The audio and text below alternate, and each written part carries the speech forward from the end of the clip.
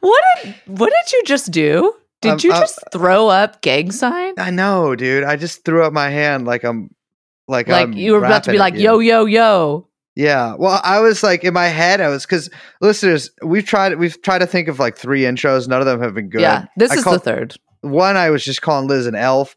This time I was like, why don't I say something about bored apes? And then I was like, you know what? I don't want to talk about that. And but thinking about that made me do a thing with my hand where I'm like thrusting it towards Liz here. Stop doing that.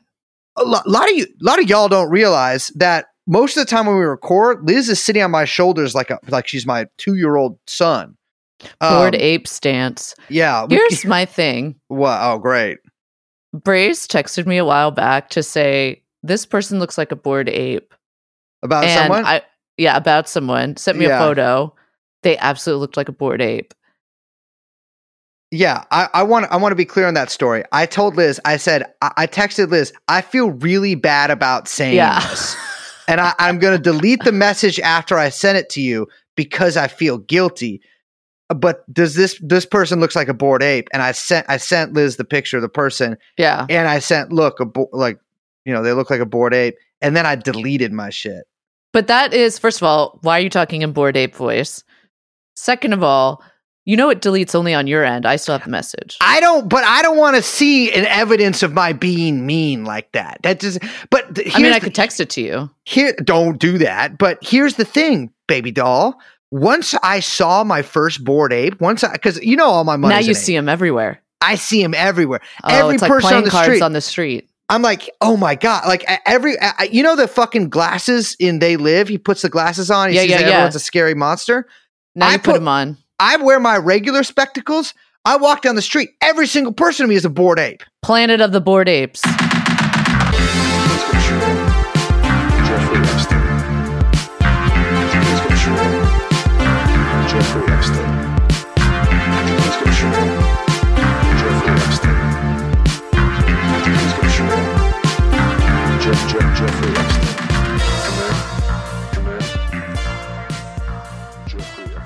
Booyakasha! Welcome to True and You should bring that back.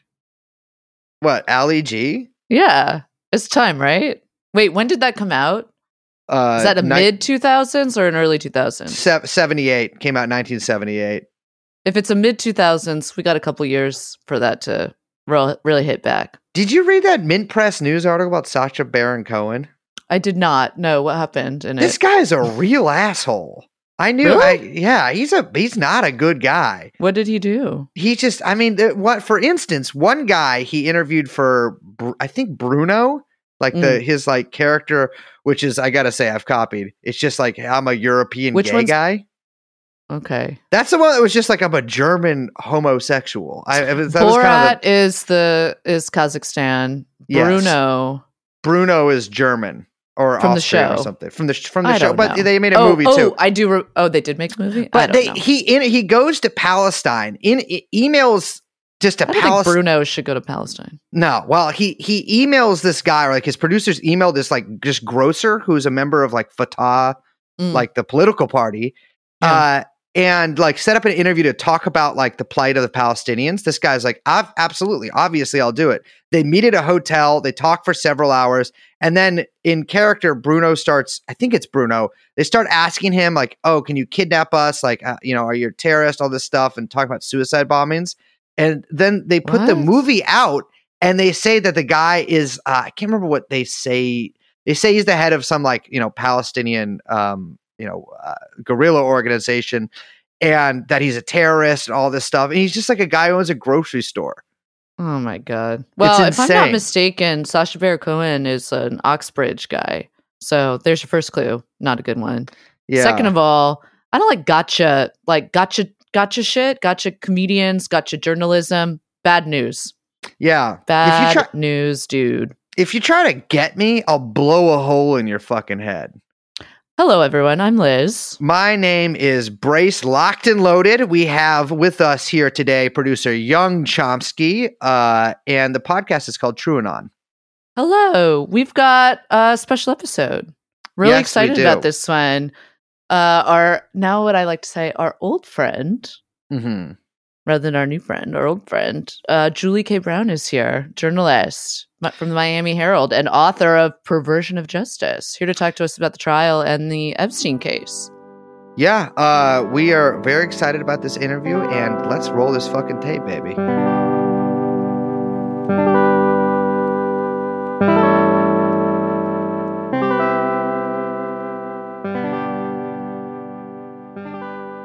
All right, ladies and gentlemen, welcome to the main segment of the show. We have with us today journalist Julie K. Brown of the Miami Herald and author of Perversion of Justice, joining us live from Florida. It's actually not live at all, but we are all live.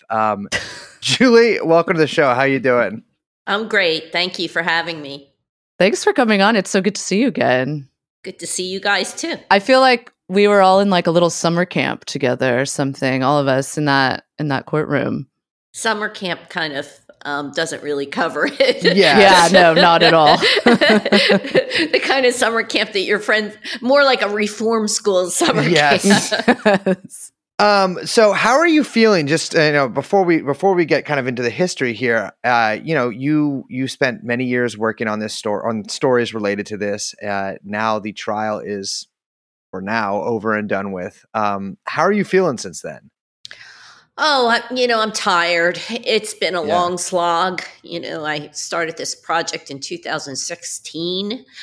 So it's just been, and it's been a hard slog. It's been sort of like you're pushing and pushing and pushing all the time. And when you think you get a little bit of a success, then all of a sudden, this story, as they say in our business, in the news business, has legs. Well, this one has like 1,000 legs, It's like spider's legs. Yeah. And so it just never seems to end. And at some point you sort of get tired. And I think I am a little tired at this point, after all these years. And as I said, it just never ends. I'm always getting people calling me with more information, new information, asking questions about, just people that they know that they suspect were involved in this crime.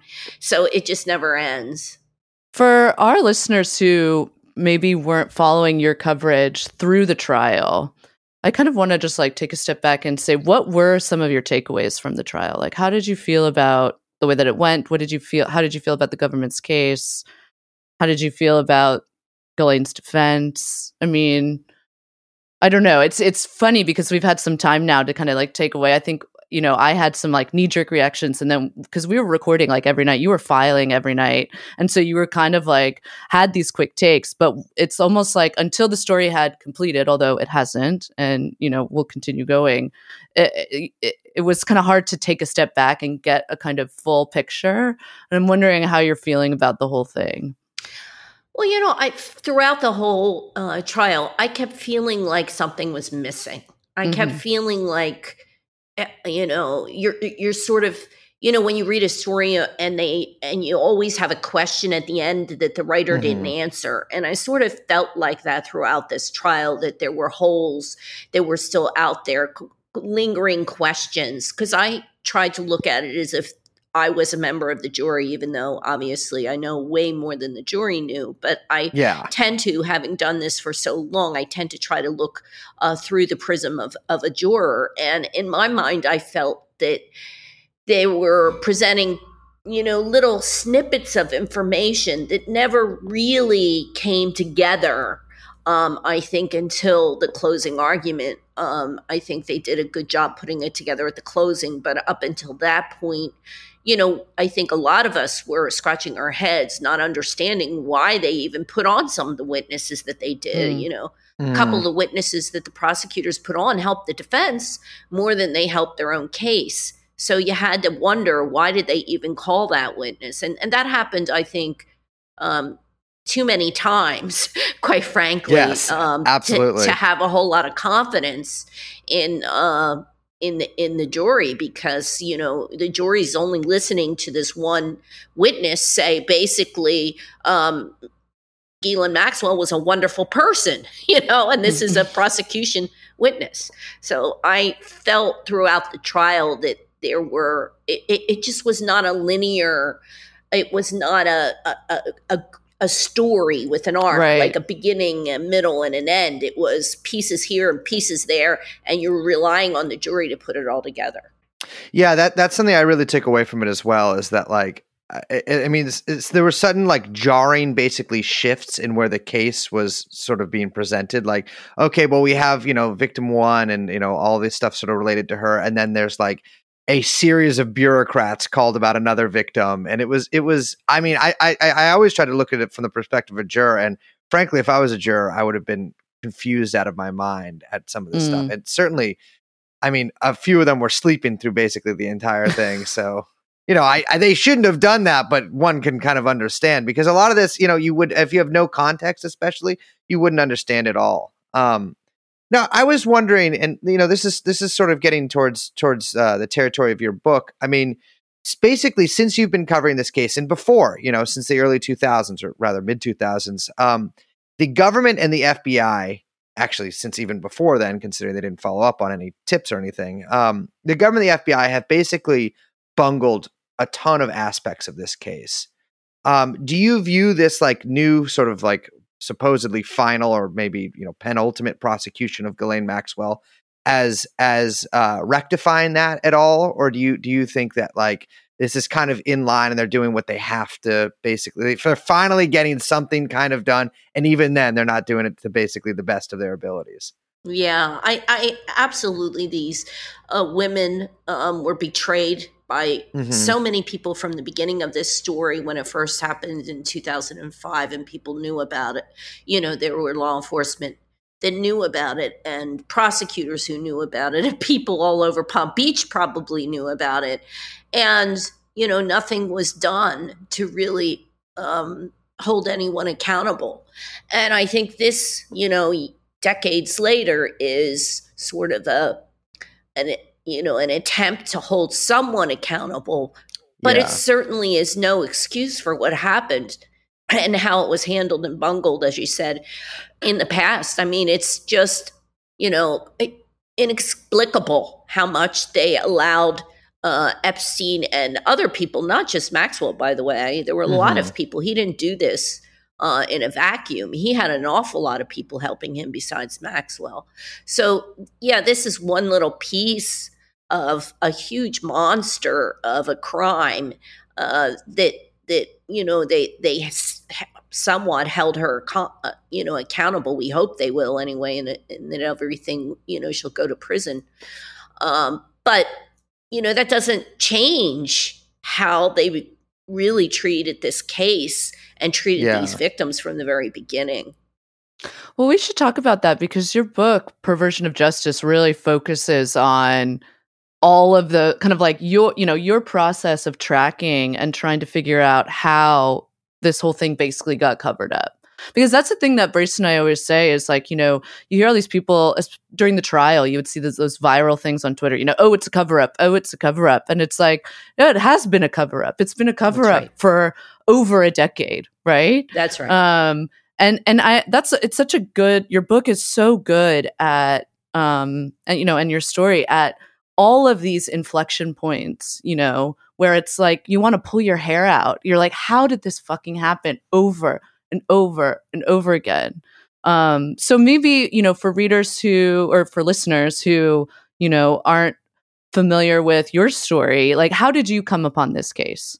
Walk us through maybe let's go back to the very beginning with your entree into this. Well, I didn't discover, contrary to what a lot of people like to subscribe to, I didn't break the Jeffrey Epstein story. This was a story that was an old story. I sort of liken it to an unsolved crime or murder where, of course, everybody knows when someone's murdered and the police go out, or the FBI, and they do this big investigation, but they never really solve the murder.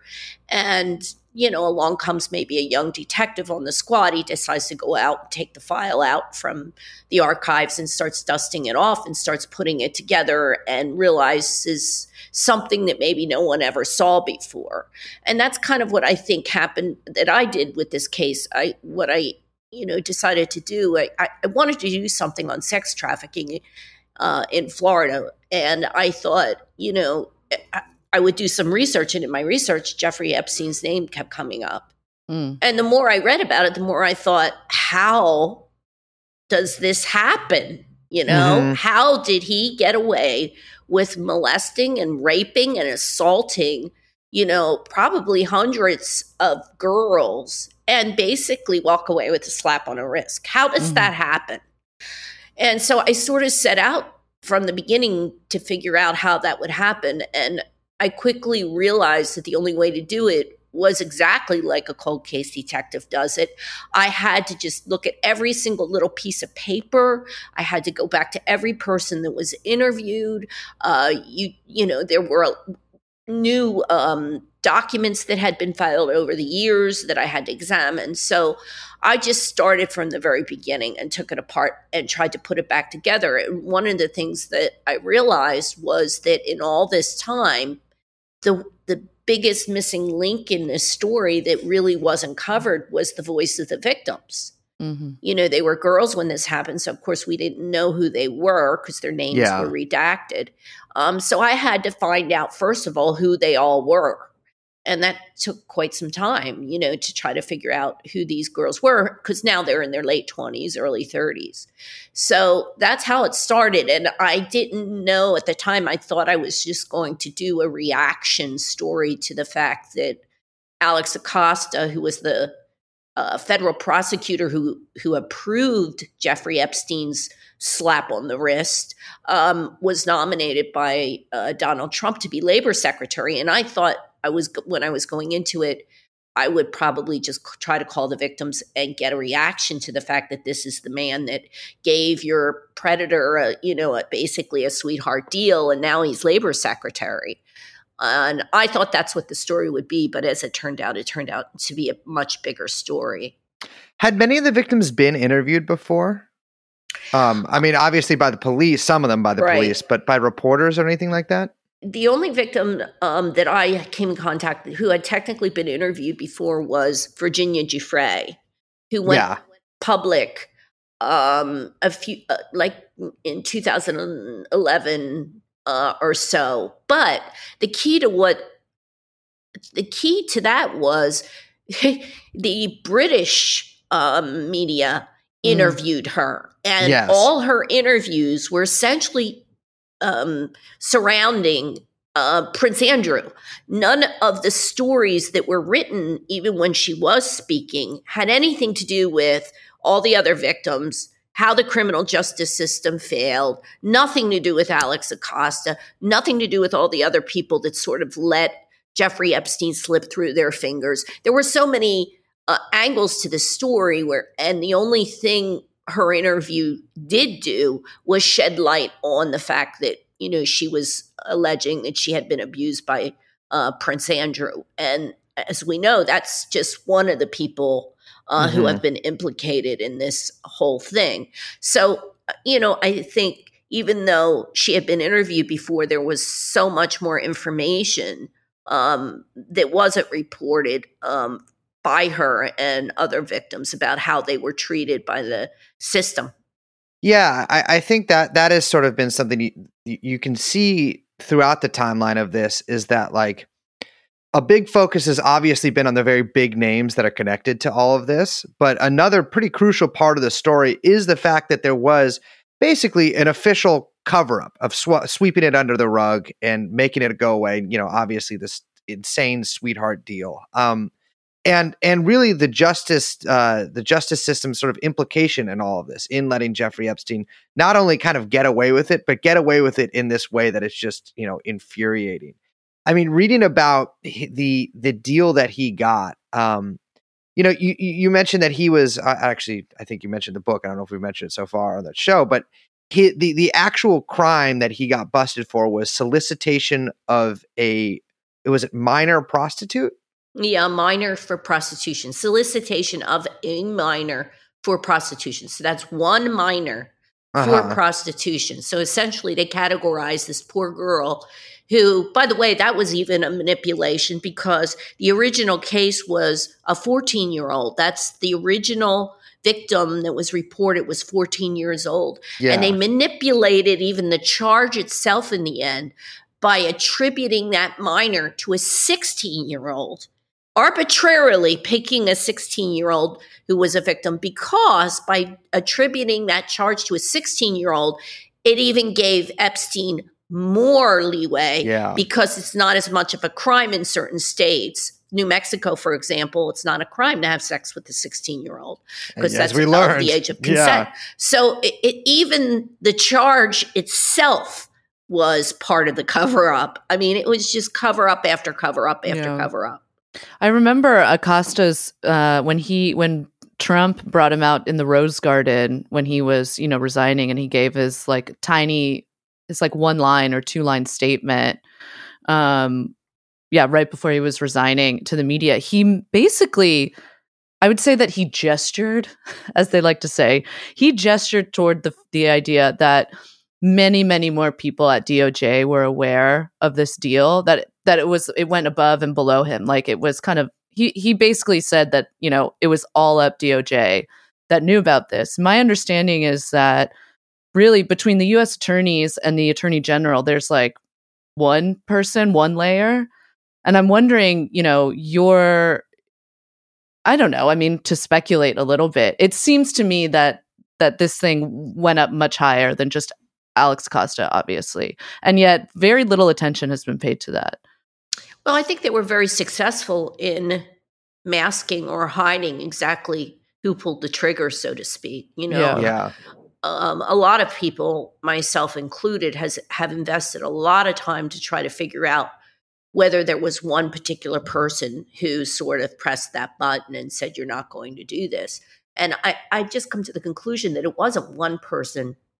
I think that it was a series of things that happened that led to that. And some of it was really, maybe even most of it, was created by Epstein himself through his lawyers. Mm-hmm. I mean, they created this image of Epstein that basically the criminal justice system bought, that he was some kind of a, CIA operative, and so he's CIA material. We can't touch him.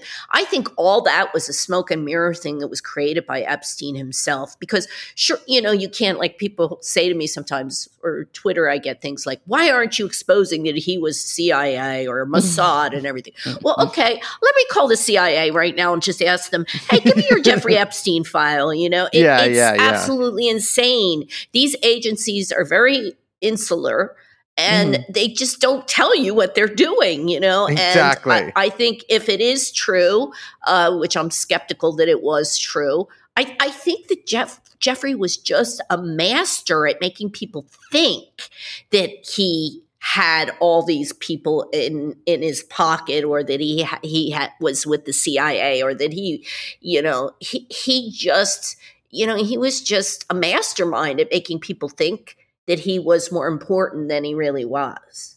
It's interesting that so much of that could contribute to, I don't know, one of my big takeaways from the trial was just how much of a performance it all felt like, right? Mm-hmm. And it made me feel very unsettled. And so hearing that makes a lot of sense. I mean, it's just, that a kind of consummate performer could get away with that, and kind of that the justice system would buy into it. It makes sense understanding how much of it seems to rely on, I don't know, like you say, a lot of smoke and mirrors, a lot of kind of people putting on costumes and putting on a big show and telling big tales, and that someone could get away with so many crimes in that way. I don't know. Well, I mean, it's sort of the way of the world right now with everything, who would have thought that all this stuff that happened under Trump was going to happen. And a lot of it is due to the public believes what they want to believe. They turn on, whatever they watch or listen to whatever they listen to, and they just believe it. They don't do any critical thinking or critical analysis of their own. They just sort of, it almost confirms beliefs that they really have inside of them. And that's kind of what the nature of what's going on in our country really right now. And that's what's really, I think, creating a crisis really in our country.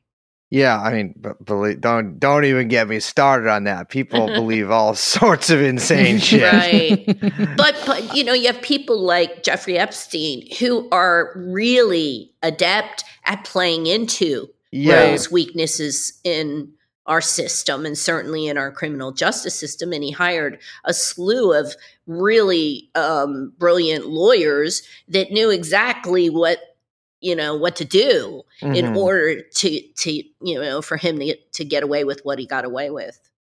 I mean, my take on it is if Epstein was working with intelligence agencies, I think by whatever was happening by 2005, long over, I mean, they're not, if that was the case, then he wouldn't have been arrested in the first place. I mean, it's. Yeah. And also, I mean, I think if that was the case, we would have, I mean, it is now 2 decades later. I think somebody would have provided someone like me or another journalist with real concrete evidence of some sort. Something would have been leaked to that. I think what it was he probably claimed he had some information that could help law enforcement or the CIA or whoever, the FBI, and he claimed he could be a good asset to them.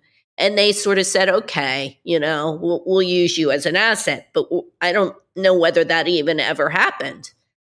Yeah. I think it would. And people sort of suggest he's like a blood in, blood out, like agent of the CIA. I think that's not how that operates, even in any like historical sense.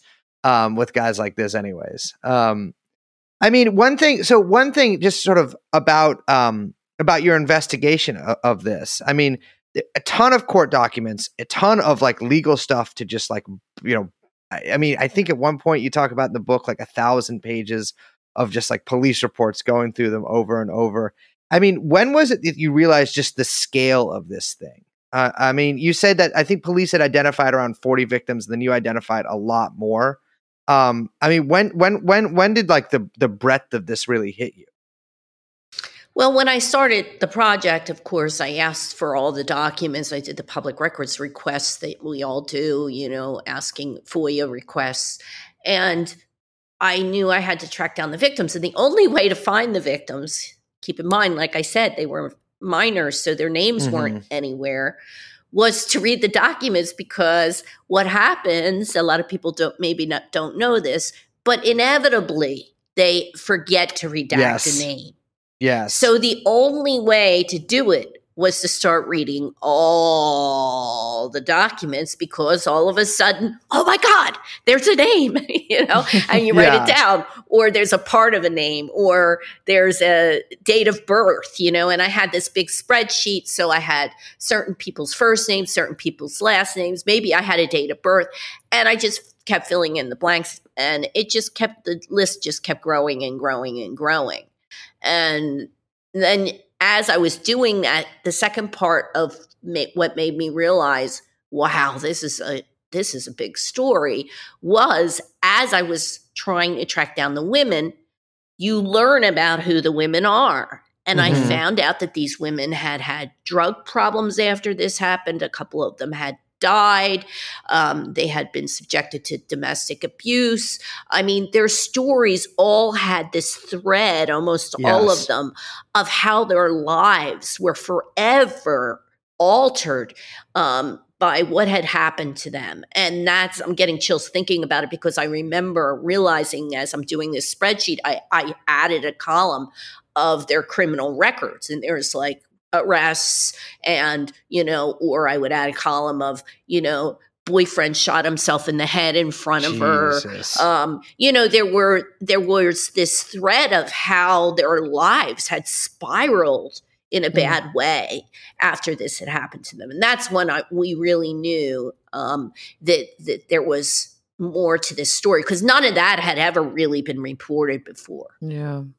Yeah, I think that's something that really, I mean, during the trial, Carolyn's testimony was just so powerful, because up until that point, and for people like that, again, are not familiar with your reporting or haven't read your book, or maybe aren't even familiar with the whole story outside the tabloid Andrew or, just New York Press stuff, they think this is all Lolita Express, Clinton jet setting around the world, models, legs, actresses, what have you. But, in Palm Beach, West Palm Beach, hearing Carolyn's story was unbelievable. We were in a whole different place in the trial. And I mean, your reporting centers around those girls.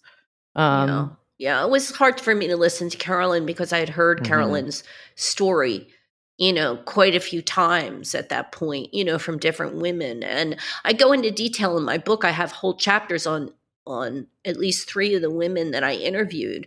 And I go into great detail about their past and what they went through. And because I thought it was really important that people understand that this is what these predators go for. They go after these particular kinds of victims who are already, suffering, who already have been abused, who have already been trafficked, or they're on the verge of homelessness. This is exactly what predators do. And as you mentioned, when I started this project, I saw what you saw, all these sensational stories about Prince Andrew and Bill Clinton and Trump and, all that. And I thought, this is incredible. Nobody's really spoken to these victims. Nobody's covered this part of the story before. So in your book, you talk about visiting a victim named Courtney in prison. And her story seems really similar to a lot of the victim's story, where she had a really rough early life. There was possible sexual abuse, I think single mother. And then, when she got a little older, she needed some money. And when Epstein came into her life, that seemed to mark a turning point where this person could either have lived kind of a normal life, gotten themselves together, not necessarily consigned to this sort of, kind of awful life later. And then because of her involvement with Epstein, or maybe, possibly that helped it along, she really has this decline after that. And like you said, spirals. And that story just seems so common with a lot of these victims, that Epstein was this pretty pivotal point, not necessarily a turning point, but a point that consigned them to live the rest of their lives on, in a pretty rough way. Yeah. An important part of this story, which was not presented at all by the prosecutors, which should have been, and it's something that it is really, really important for people to understand, is not only did Epstein give them things, material things like money and gifts, but Epstein made them feel like he really cared about them. Yeah. And these were girls who felt like nobody cared about them. So you have this man who has this demeanor with him, almost like a fatherly person, who says, I love you, basically. I'm going to be the one to take care of you. Let me see how you're doing in school. Let me see, I know your mother doesn't listen to you. You tell me what you want to do with your life. He took, sort of a fatherly kind of role with some of these women, probably many of them, girls. And to them, there were young women that fell in love with him. That They wouldn't help the police at all, because they said, I love him. I'm going to do whatever and the prosecution didn't really do well with explaining that, I think, to the jury. And I think that was critical to how he was able to manipulate these girls. I wonder if some of that has to do with the fact that they had to pivot their entire case to Ghislaine. And I kind of want to ask, when you were investigating this case and going through everything, what was the process of you understanding who Ghislaine Maxwell was and kind of coming to understand her role in this entire operation? She was sort of like a ghost in a way, I think, especially in the beginning, because I was just examining the Palm Beach case. And remember, with a few exceptions, Carolyn being one of them, because she was I divided this up. And when I say Palm Beach girls, he had this little cottage industry, this pyramid of girls in Palm Beach. who were in the high schools. Yeah. And then he had other operations like in New York, in New Mexico. He had other gigs, so to speak, on how he would, like in New York, he used some of the art schools. He had contacts with, the Guggenheim, museum or whatever. He had the Fashion Institute of Technology. So there was my story that I wrote for the Miami Herald was really based on the Palm Beach girls. Yeah. And by the time that was in full swing, Maxwell was able to step out because it was almost like you start a virus, and once the virus is spreading, you can move away because you did your job. And that's basically, she wasn't a big player by the time, that happened. So she wasn't a huge part of my story.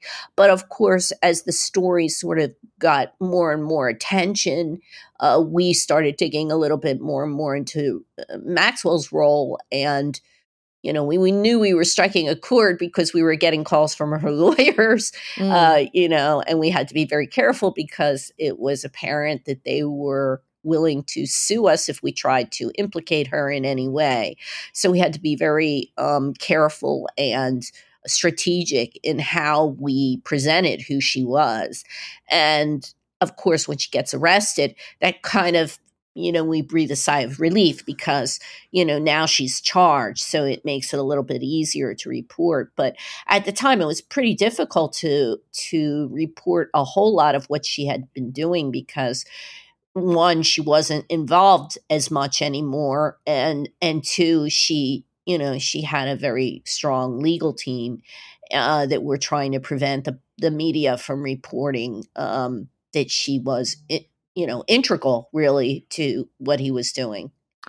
Yeah, she's done such a fantastic job, I think, of sort of like putting a cloud over her and Epstein's whole relationship. We're still unclear exactly on how and when they met. I remember during the trial when those flight logs were shown that they had ridden on the plane together, I think for 4 or 5 months earlier than the first photo of them together in 1991. So that was like one of the biggest revelations from the trial, really, of new information, because it's unclear on how they met, just like it's unclear on like a lot of things, like how Epstein got his money, right. And it's unclear exactly how and why they ended their relationship too. And much of this case really was about proving that they were in a romantic and not just business relationship together. And it's so sort of fascinating to me is that, like, these are people who, Ghislaine Maxwell is, from obviously a very notorious family, used to being in the press and have these sort of curated public personas. And part of that public persona for someone is usually a curation of like the public presentation of their relationship. And I'm just sort of fascinated on how well they've been able to mask that, even now, decades on. Yeah. I mean, I did a lot of research on her for my book, and the stories about them go all the way back to, right after her father died, under coincidentally under mysterious circumstances as well. And, also the key, I think, also to realize is that Epstein was a lot like her father. Yes. Yeah. They were both Bengali kind of men who demanded loyalty and who controlled their partners, and in some ways even denigrated the women that they were with. So, she fell, her father was quite abusive toward her, and she fell in with the same kind of man, essentially. Yep. I think that Epstein really used her, and she knew it, and that has to affect your psyche, knowing that she's, being used in the way that she was. And so she was using him too. She wanted that lifestyle, and that was her way to, be able to continue to have, the same kind of lifestyle she was accustomed to, the wealth,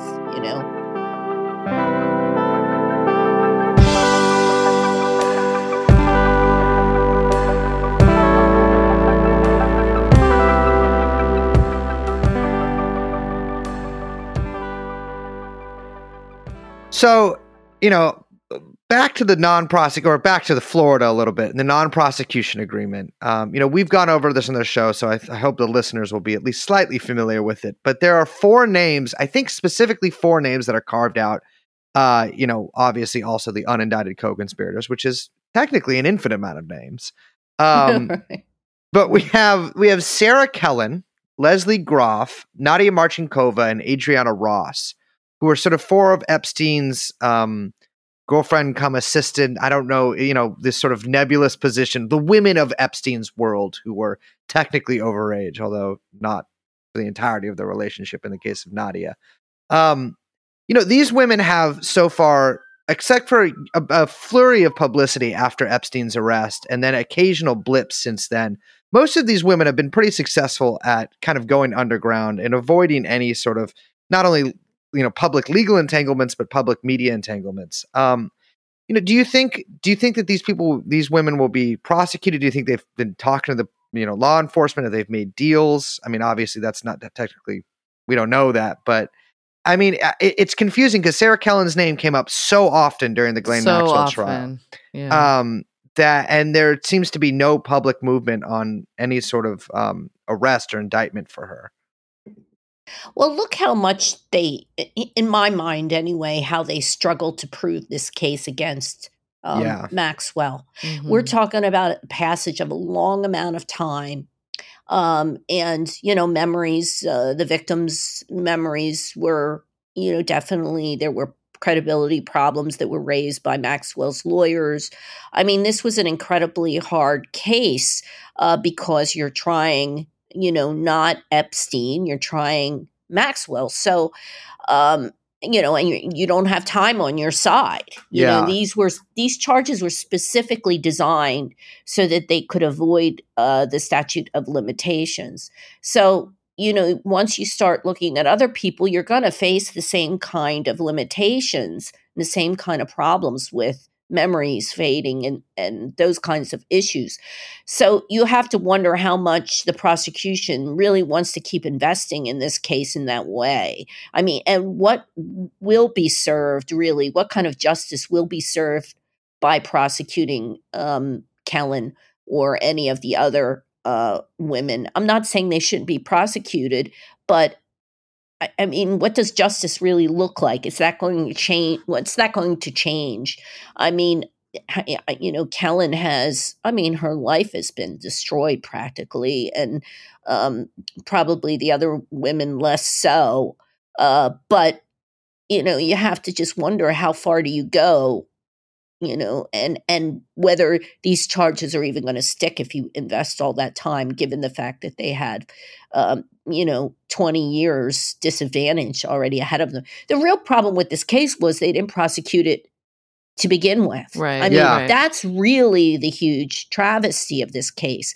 If they had done their job in the beginning, we wouldn't be sitting right now here talking about this. So, to be honest with you, I think they should go after some of the people who let them off the hook in the criminal justice system. I firmly believe that it hasn't been fully investigated exactly why he got off and who was responsible. I firmly believe that there was some kind of corruption involved in that. And I think that those people should be held accountable for letting him off the hook. And I think that's really what a lot of the journalism coverage that's happening right now is not addressing. We're still, once again, focused on every day I get phone calls from people. We want you to talk about Prince Andrew. Yeah. I mean, I just don't understand why, no one is looking and saying, well, wait a minute, who in the FBI was supposed to hold him accountable? Right. How did the prosecutors land on the language, this incredible language of this non-prosecution agreement?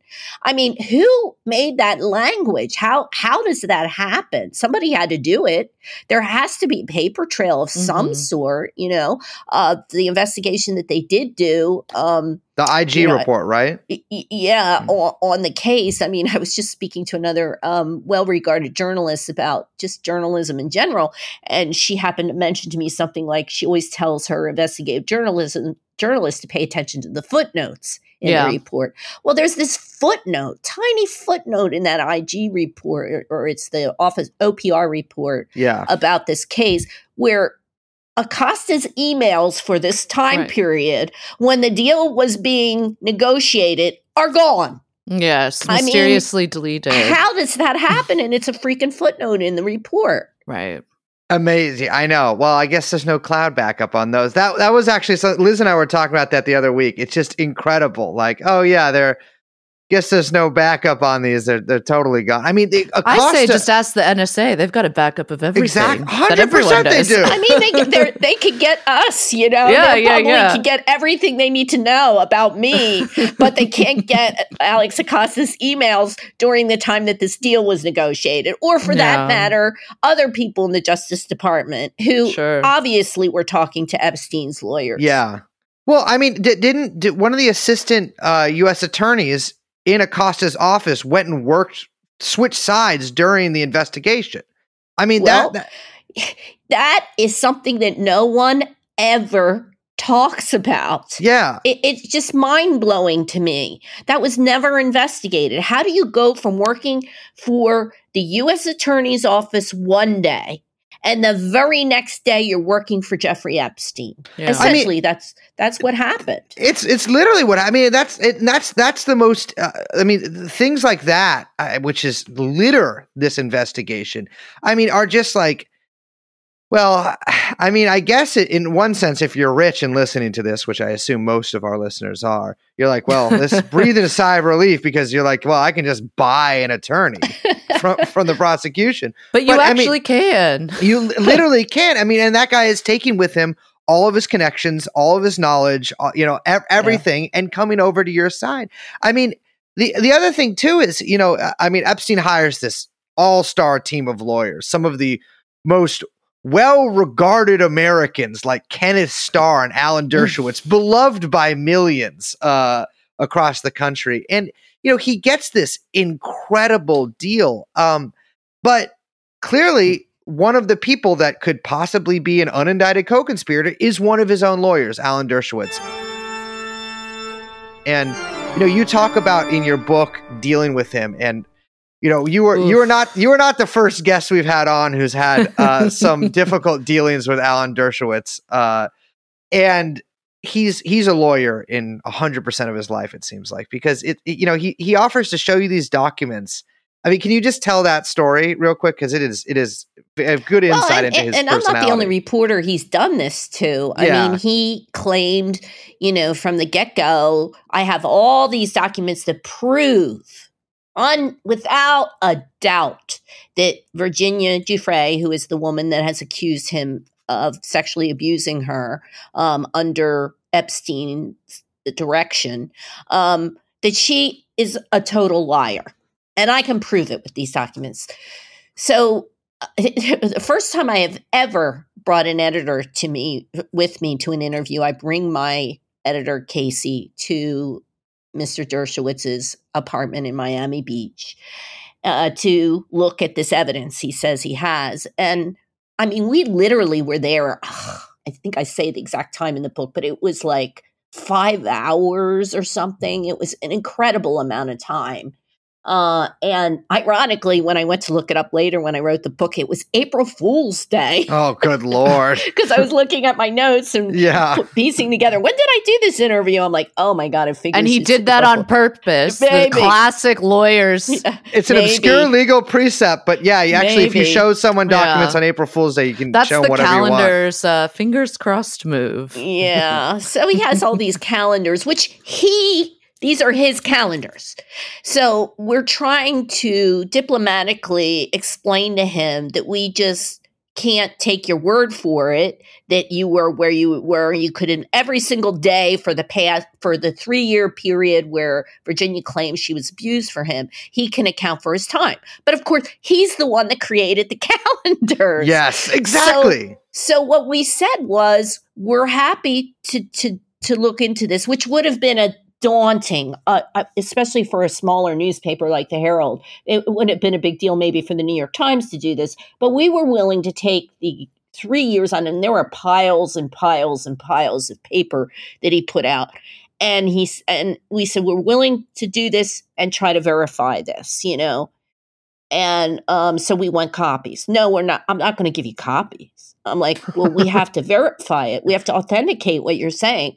Well, no, you could sit here right now and you can copy everything down. It would have taken us 3 weeks to do that. I mean, he would not give us the documents. And he's done the same thing to other journalists as well, and then afterwards, he basically goes public and says, Julie K. Brown refused to look at the documents that I had, or I told her I would give her all the proof, but she didn't want to even look at it, and that's what he does, Yeah. And it's not true. We were happy to do that, and it would have been quite a daunting, as I said, there were hundreds and hundreds. I mean, it was years worth of his calendar, but we would have to call, like if he said he had lunch, on one of the days where Virginia said that this happened, we would have had to, this is what journalists do. We confirm the information. We don't take your word for it. So he wouldn't let us do that. And, that's just what, he's able to do that and go on, especially TV news, and say things like that. And no one challenges him on it because they don't really understand that the spin that he puts on it. Well, again, talk about performers, right? I mean, that's like half of the job of what he does is just like spinning these tall tales and saying, this is the, oh, well, she didn't want to verify. So what can I say? I've got my story and putting on a big show. I mean, he's like a big actor basically for the news media, it feels like. Yeah. Yeah, and they eat it up, I don't know if you saw the controversy with the BBC. Incredible. Oh, my God. I love the BBC being like, we need to investigate internally how that happened. It's like, how it happened. He's been on all these things. BBC is not the only show that allows Dershowitz to do that. No. He's been all over network TV and, and talk shows. And they never they never ask someone to go on and counterbalance what he's saying. They just let him talk and say his own spiel on things without ever challenging him. Yeah, I mean, and he is. I think even just doing his little song and dance with showing you those documents and not letting you take them. That's so he can later say that on TV that right. He doesn't have any intention of actually anyone looking into this stuff. No, yeah, it's a classic move. And I think he freaks a lot of people out. I can't remember who it was, but someone was talking to me. It's like, you notice there's never been like a real Dershowitz biography. I said that. You did, yes. I think I said that to you because I had that in my book. He is one of the most famous lawyers of all time, probably in our country at least. And nobody's ever written a biography or really very much about him. Now, I'm trying to remember the name of the New Yorker reporter that did a profile of him right after it appeared, right after my series. Carol, I want to say Brooker. Oh, I read that. I'm sorry, I can't remember her name because it was an excellent article, and he tortured her and the New Yorker over that story. I mean, he was like a pit bull on every little thing, and that's what he does. He makes it so that it's impossible to write anything critical about him. Yeah, well, Dershowitz, if you're listening to this, and I know you are a subscriber, we'll throw Julie the Wolves because you technically are our lawyer. No, he is. Yeah, I am. His day. I mean, unfortunately, I think it's probably going to come after he passes away. But when it comes out about Dershowitz, it's going to come out. And I think there's probably a lot of people sitting on a lot of stuff. But the man loves his lawsuits. What can you say? I mean, he has the sort of gift, the devilish gift of shamelessness. And so he's willing to sue anyone about anything, no matter how bad it looks for him. And, he's talking about advising Prince Andrew. There was an article that came out, I think in the Sunday Times about how he even possibly raised the issue of Ghislaine Maxwell pardon to Trump, which he now denies that, I guess. Obviously he did that. Yeah, clearly he did. I don't know why Ian Maxwell would lie. If you recall, when she was arrested, if you go back, he was saying all these statements such as, she really, deserves this or that. He was very sympathetic of her plight, the fact that she's been charged, because in his mind, he's been erroneously accused. So he was sort of putting himself in her shoes and being very sympathetic to her. So it wouldn't have surprised me if he advocated for her in some way. I'm not saying he did, but it wouldn't surprise me if he did. Yeah.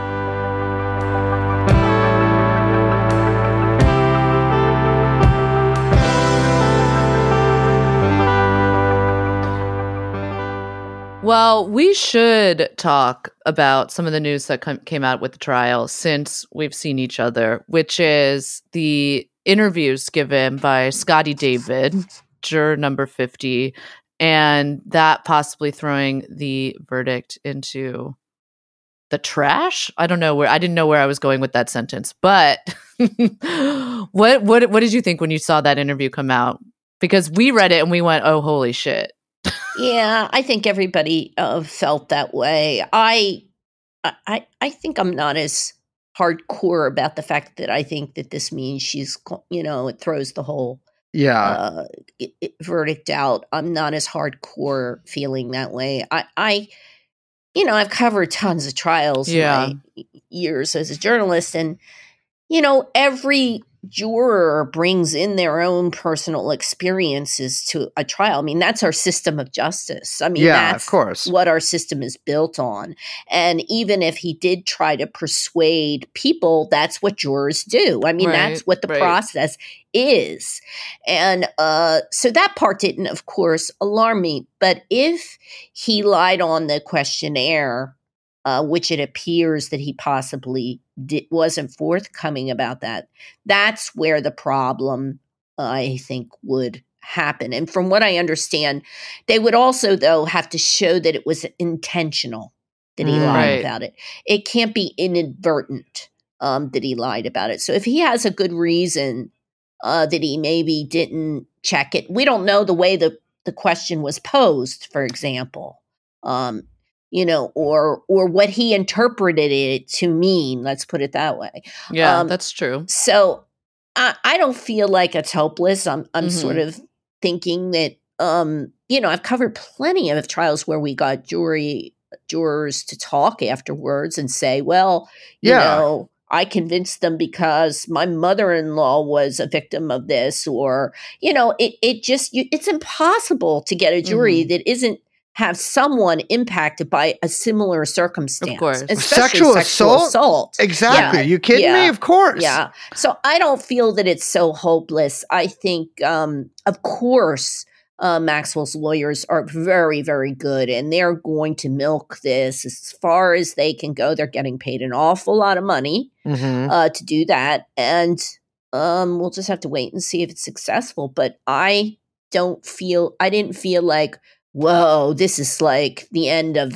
the whole trial has to be thrown out. I didn't feel that way at all. I feel like it's sort of too much is being made out of it, I think, quite frankly. This is going to be years probably of fighting over this. Appeals, and it'll go, forever on, through the criminal justice system. And she's still going to be in jail throughout that whole time. So, I don't know. I just don't think of it as such a bigger deal, as big of a deal, I think, as other people do. Because, look, Epstein got away with it completely, Yeah. In this scheme of things, this is such a small red herring, Yeah, I mean, my take on it is I'm like, brother, he possibly should have talked to a lawyer before talking to a journalist, because I think he probably could have saved himself a lot of hassle. And, you don't want to be getting called back to court like 3 days after you just finished the trial. Speaking specifically about the jury here, because it looks like they're delaying the sentencing now, which I figured was going to happen. And, obviously he's retained counsel and probably going to be some questions there. now the defense is saying, at least they told the Daily Mail, that there's 3, possibly 4 jurors that, a similar thing. I kind of waver whether it's actually going to be a big deal or not, depending on the last person I talked to, who freaks me out the most. But I have a feeling that it's probably not going to get thrown out, but it does look like the prosecution has offered to drop the perjury charges, which I'm very disappointed about. If the judge saw that. Yeah, I know. Because I would love a perjury trial, because I think lying should be illegal, even if you're not on the stand. Or only to me. But it seems like such a boneheaded move. I mean, there's a clip of him in the Daily Mail, a video clip, which advice to those who might get interviewed out there: never do it on video. Where the journalist is like, well, it does say on the questionnaire, have you been sexually assaulted? And he's like, okay, well, the blood is rushing to my face right now, but that's just because I didn't know that. And like, it's an awkward video to watch. Yeah.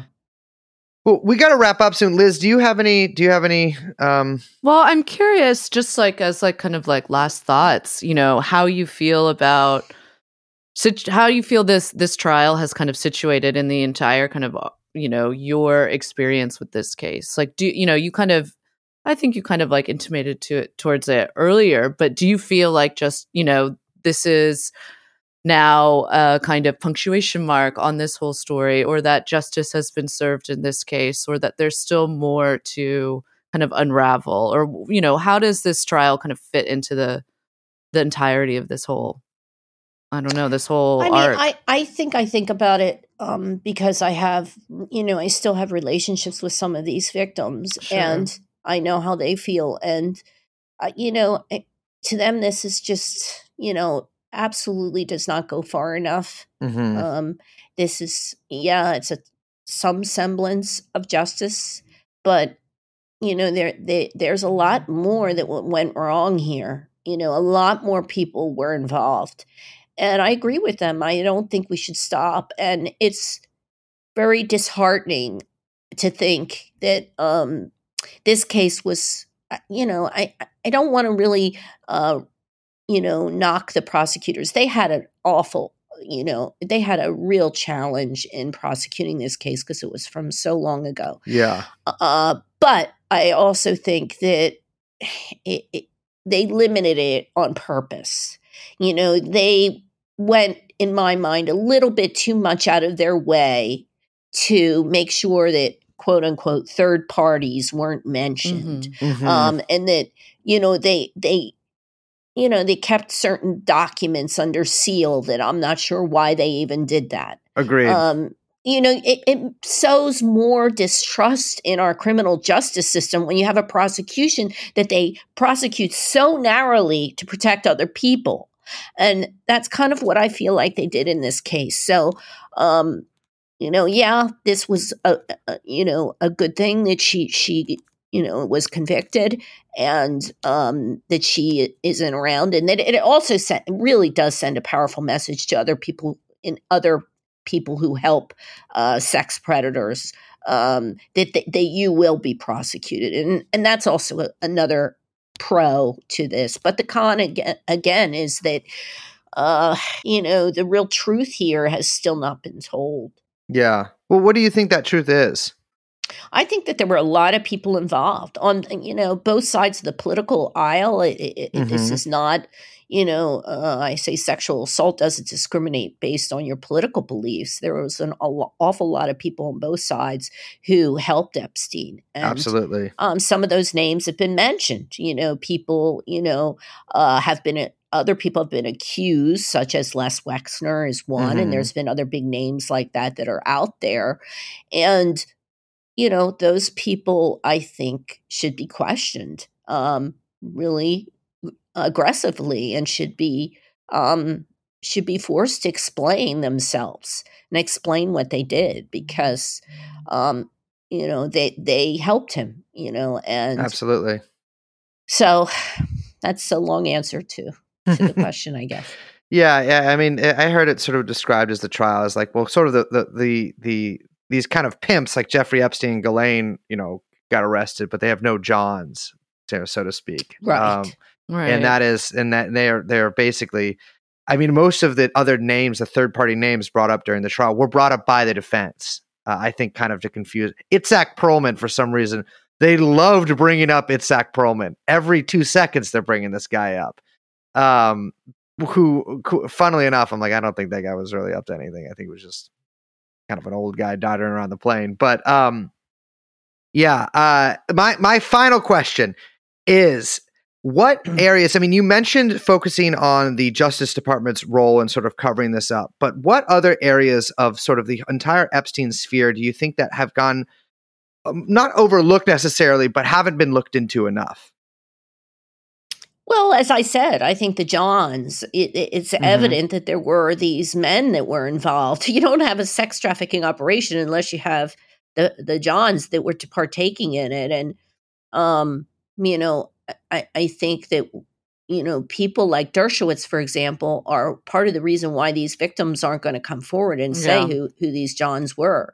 Dershowitz has really gone after Virginia. And I know for a fact, because I've had other women victims contact me who say, there's no way I'm going public because I saw what Dershowitz did to Virginia, So I think that, some of these loud voices need to, and when I say loud voices, I mean someone like Dershowitz needs to, people need to call him into account for what he says sometimes, and how he essentially silences some of these women, who I'm not saying he was involved in at all. I'm just saying by behaving the way he does a disservice to real victims, and, he says, with under his breath sometimes, I know that there's a lot of victims of sexual assault. I'm not talking about them, but yeah, you are, you are, you're discounting and hurting other sexual assault victims and making them intimidated. Yeah. Well, Julie, thank you so much for joining you. It has been an absolute pleasure to talk to you again. Yeah. Well, maybe we'll see each other at the sentencing, the sentencing. If you were about to say the retrial, the retrial, I was going to walk out the door right now. But sometime within the next year, we'll see you at the sentencing.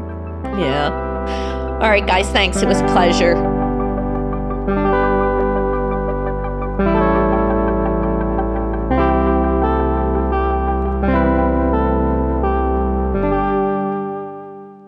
Well, Liz, I, for one, am excited for the prospect of a new trial.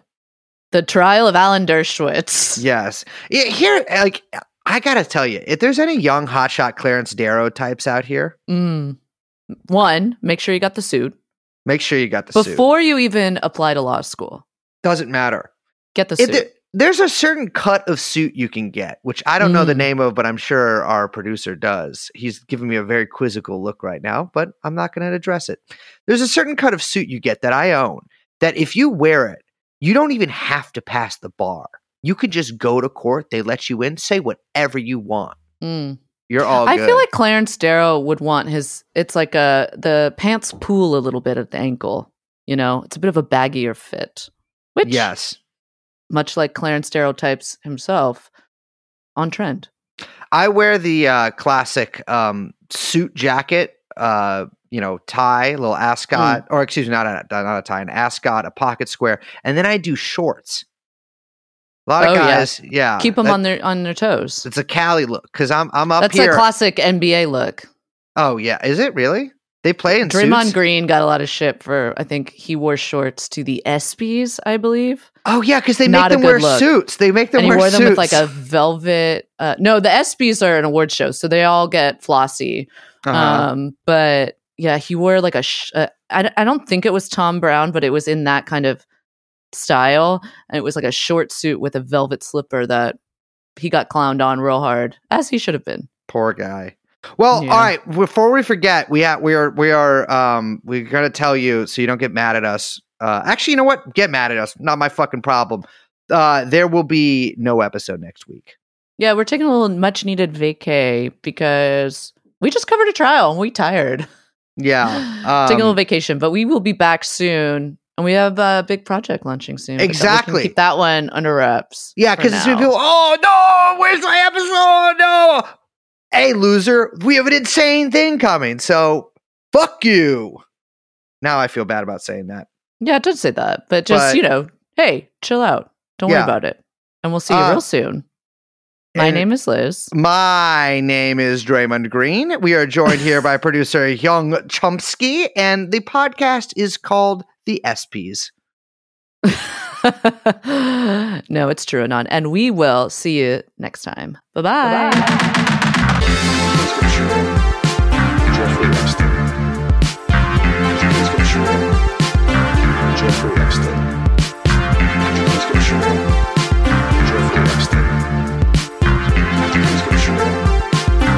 Jeffrey Epstein.